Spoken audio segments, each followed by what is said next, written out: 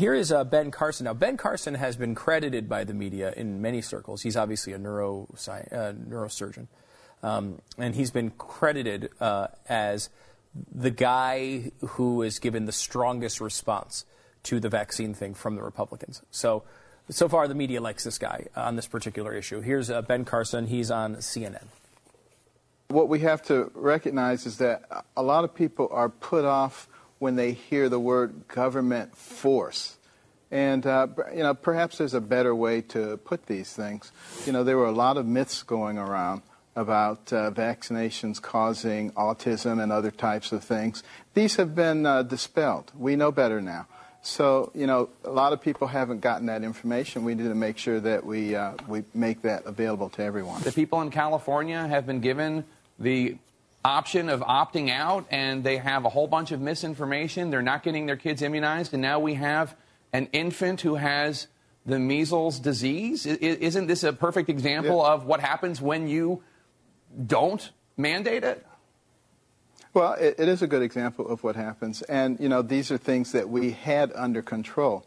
We have to account for the fact that we now have people coming into the country, sometimes undocumented people, who perhaps have diseases that we had under control. So now we need to be doubly vigilant about making sure that we immunize our people to keep them from getting diseases that once were under control. I mean, I think he's pretty much on the mark there. I mean, he seems to be calling for mandatory. I don't like the idea, well, we just need to change the name. Change the word. Yeah, that's a very progressive sort of tactic to just change it to more flowery language, and then we're good. But he also did, he didn't actually, I mean, he alluded to the fact that he might be for that, but he also said we need to get the information out there. Yeah, and this is the thing. It's like, the correct way to stop this is not to say, well, the government has a right to mandate injections. Like, it seems kind of crazy when you talk about it that way. However, the majority of people do agree that vaccinations should be mandatory.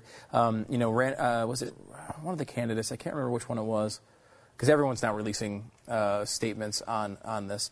One of them said, if you have a good faith religious or moral objection to it, that's something that you can consider.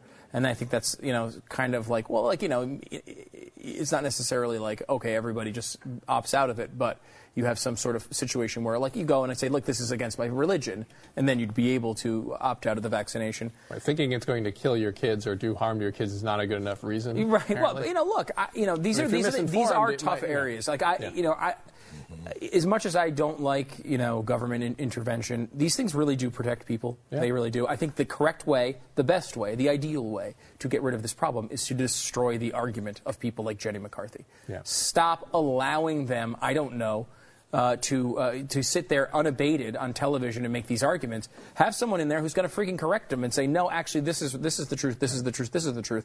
And I think things like measles breakouts will kind of do that for you. Yes. You're going to have a couple of these things, and all of a sudden people are going to say, wait a minute, I don't know if I trust the Playboy model with my children's health. And I think that does take effect after a while, but again, these things may break out. I think, honestly, that with this culture of people being against vaccinations in small but a significant number, it's going to make sure that this does happen from time to time. And the knee-jerk reaction to these mandates is that so many people are for it is kind of frightening, and it's also indicative just of the direction our society's gone, where we've just kind of punted on so many things that we're supposed to be responsible for as parents and everything else. Like, instead of us getting educated on these sorts of things and looking for information and coming to the right conclusion ourselves, we don't do that anymore, and we just, whatever the government tells us to do, we just do. Like you guys were saying on the air the other day about when de Blasio shut down New York. It's like, well, when are they going to have a buzzer to tell us when we can go inside and outside? Yeah. They're just shutting it down and telling us what's good for us. And it's like, well, how much of that are we going to keep forking over?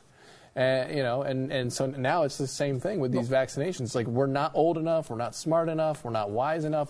It's the progressive mindset of the public is too stupid to figure it out on their own, and we need to tell them how to do that. And let's be honest, sometimes the public is too stupid. But how do you get the public smarter? Right, exactly. This is the point, and this is the difference between, I think, progressives and conservatives in a way. It's like, sometimes people are stupid. Sometimes they jump off roofs on their heads to see if it'll work. Sometimes they try to fly out of 40-story buildings. And, can you lock everybody in a cage and make sure it never happens? Yeah, you can definitely stop it. But is that worth it? Do you realize that sometimes this is going to happen? There is obviously at some level. We talked about it with Ebola. Like there is some level where you have to do some of those things. And I do believe of the very few jobs that the government can be involved in, outside of national defense, communicable disease is one of them. Because it's not just an individual problem. You having measles and then walking around to the local Qdoba is not just your problem. It's everybody's problem. But of course, we see what happens with these mandates. Who was the reporter for? They had the quarantines, and then the reporter, just decides to, I'm going to go ahead and go out and get some lunch. Right. I mean, it's not going to solve it anyway. I mean, I think that's the thing. It's like we were talking about this for something different than I'm working on for Wonderful World of Stew in the next couple of weeks, and I made this point a couple of times, which is there is a real problem with the United States of America in that the electorate, the people that seem to be engaged in issues, have a real trouble understanding the difference between something that is a right and something that is awesome. Yes. Okay? Net neutrality is one of these issues, but vaccines kind of work the same way in that, is it something that we should force on people? Or is it something that people should just really want and is awesome?